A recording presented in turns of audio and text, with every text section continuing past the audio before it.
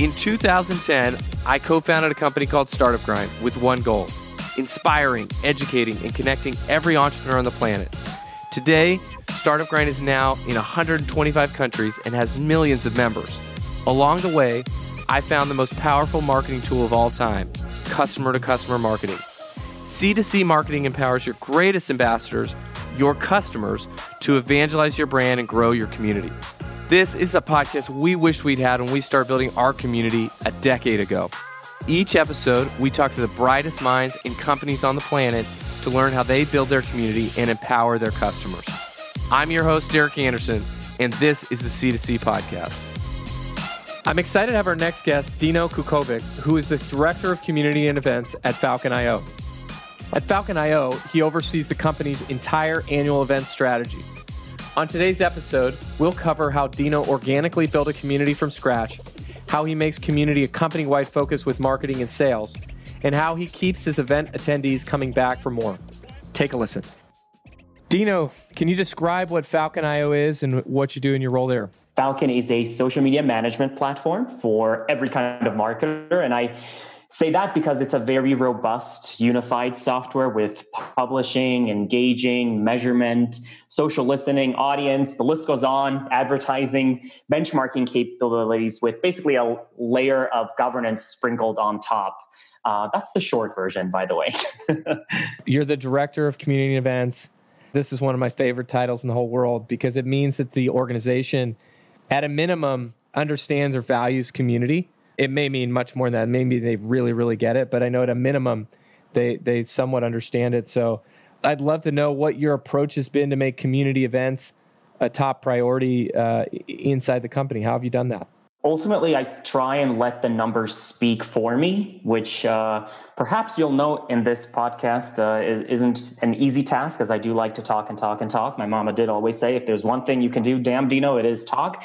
Ultimately, I know what my differentiating factor is, and it took me some time, but seeing the customer and prospect interest level rise after event, after a webinar, after another event, after a meetup, after a trade show, etc., and ask for more of those very same assets and perhaps even regionalized or personalized to their use case, vertical, whatever you'd like, was all I needed to get sales and customer experience to perk up and follow our lead. And I try to connect them to our business goals, to our content pieces, spread it like wildfire. So this type of proactive approach to get, let's say just the roadshow featured in a top performing trend piece really does get me the additional exposure. And it's a piece that sales, CX, everybody shares. So it's top of mind constantly. So I try to make it come full circle and really not let them get bored of me and read my name and all my team's endeavors left and right. And events are about networking. And by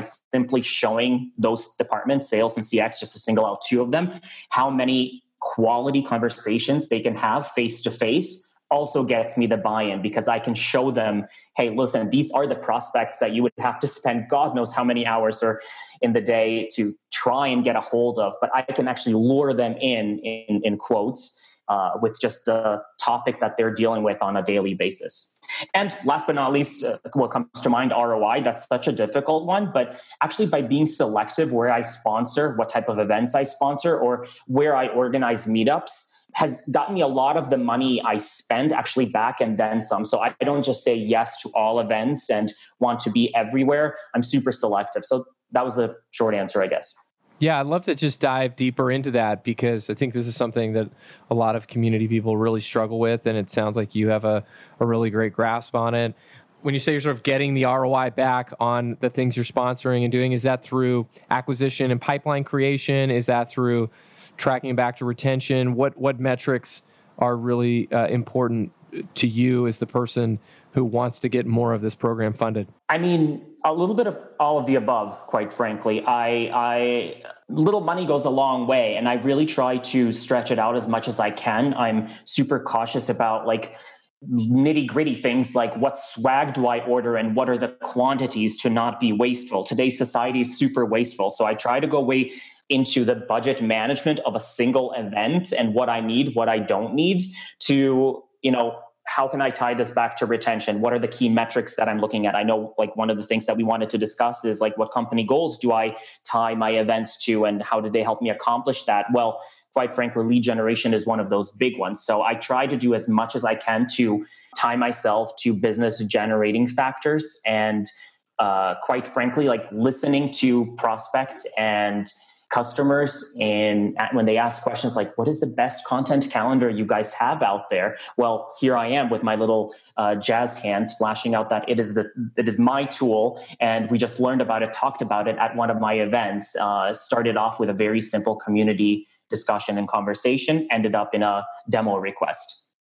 I think the other thing that's interesting about what you said at the beginning was around content and generating PR, generating buzz, generating things that the sales team and the success team can talk about and send to their prospects. I mean, I'd love to understand how you think about that and organize that, but it feels like a hugely underused tool inside of the community toolkit. Like, I'll just keep doing these events and doing this stuff. I'll just keep doing stuff, but like actually like getting the full value out of an event or out of a piece of content in the way that you described can have just massive impact, not just in your team, but in many of the other teams. Yeah, definitely. Well, number one, I really try to be all ears and be in the trenches with the sales team, with the success team, because I care deeply about what marketers are also telling them. And by actually checking a lot of their boxes when it comes to their quarterly goals, like, I don't know, this quarter, we're going after the higher education vertical. Next quarter, let's just focus on travel. Now in times of Corona, not all verticals are budging. What are the ones that are still buying, selling, social platforms, podcast providers, etc.?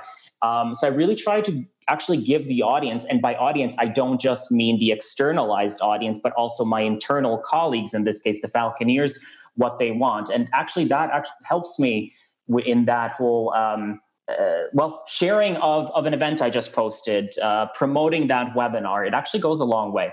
I know it's something that people struggle out there with, how do we actually get and mobilize the internal armies? But if your content calendar really matches the company and department goals, it should be a no-brainer.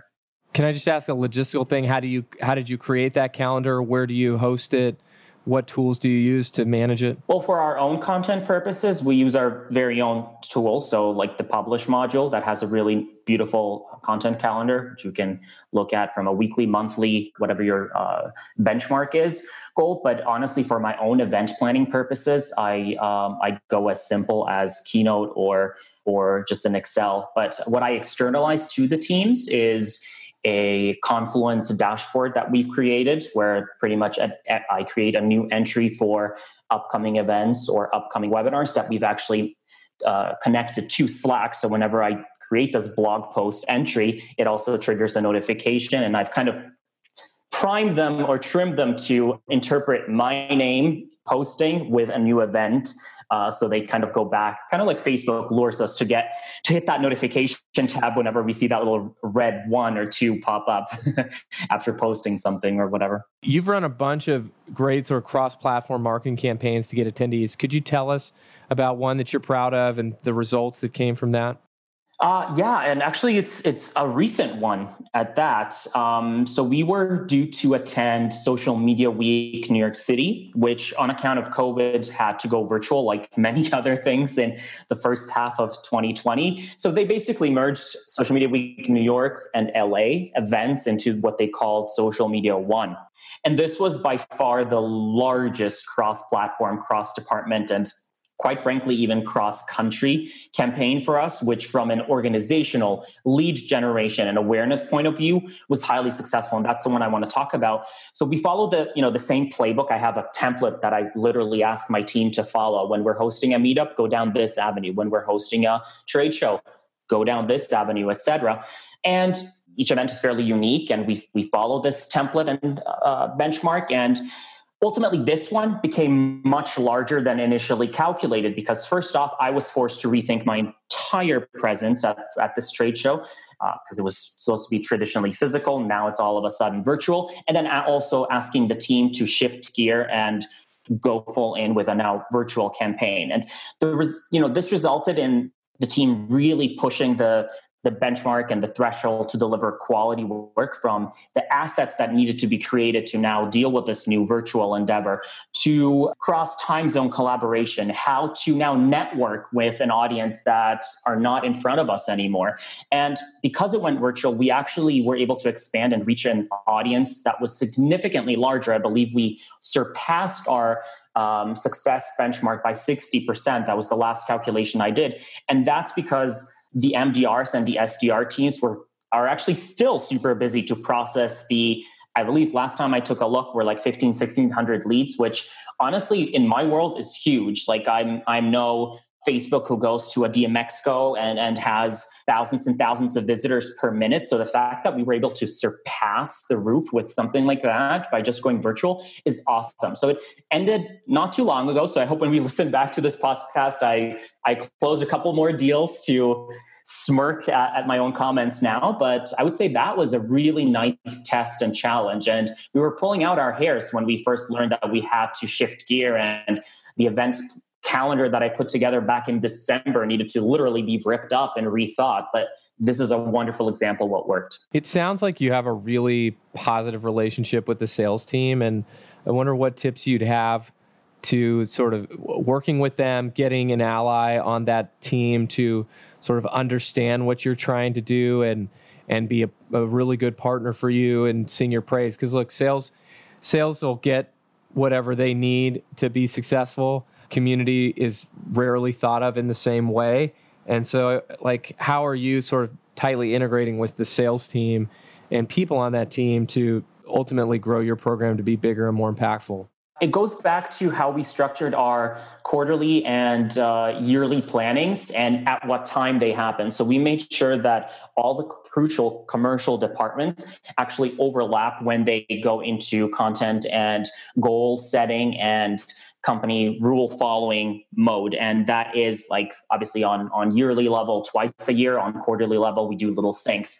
So I really try to make sure that actually before I go to the individual syncs and teams, that I've put out my feelers and reached out to the key sales leaders and the customer experience leaders to hear what are some of the challenges that they're having with their customers, with their prospects. What are some of the check boxes that they can't really help out with, to see if there's a blog post I can suggest. Is there an event I could attend to? If we have a cluster of customers or audience that are perhaps super happy or super disgruntled, wherever they are on the spectrum, how can I actually get there? So ultimately, by being their ally and showing them that I'm not just a marketing fluffy blah blah kind of guy who's just going to say yes to providing a case study or attend an event in APAC because that's where we need to ramp up a little bit, but then ultimately also show them that I mean business. Also showing them the numbers. I'm a firm believer that like a webinar program or a community program needs to have 3 different pillars: personality, charisma, memorability, and education. And if you have that, the audience will keep coming back for more. In turn, they'll ask those very same internal stakeholders, hey, what was that webinar? I couldn't sign up. Ooh, I had technical difficulty signing up. By the way, awesome problem to have. They're showing interest. So by actually seeing that wheel come full circle, you're inadvertently also showing the value of your very own webinar or community program to that skeptical salesperson as well. Run through, as we close here, those highlights again. What were they? So personality and charisma of your staff, of your hosts, if you will. Memorability, like a wonderful webinar is great, but what is the distinguishing factor? There are so many out there. Right. And then finally, education. At the end of the day, we do want to learn something. We want to grow. So without that, you're not going to get anything. But also, honestly, if the best of educational webinars are a flat line, nobody's going to return to that. As we wrap up, I'd love to hear about a community that you love and tell us why you love it and we should be a part of it. Honestly, it's one that by definition, I'm not even part of, but I'm in this particular Facebook group. It's called Higher Ed Social. Shout out to them. It's a homemade, homegrown, organically developed higher education group for marketers. Pretty much the classic Facebook group. You ask a question, you request tips and suggestions in times of crisis, and they are so engaged. And it's honestly opening up my eyes in this world that is so attention span deficit driven, how much time individuals who have never met, never maybe we'll never meet, spend with one another. And I think it's a lesson learned for a lot of us marketers that we need to be involved in these Facebook groups or wherever you are, LinkedIn groups, etc. So Higher Ed Social Facebook group, check them out. I think it's a really cool way. Also, by the way, to do something with very minimal resources. It doesn't cost you much to start a community through Facebook, for instance. Thank you so much for listening. If you like the show, please leave a review wherever you listen to this. If you'd like to see more about how to create your own event community, go to bevylabs.com/pod. That's BEVYLABS.com/pod.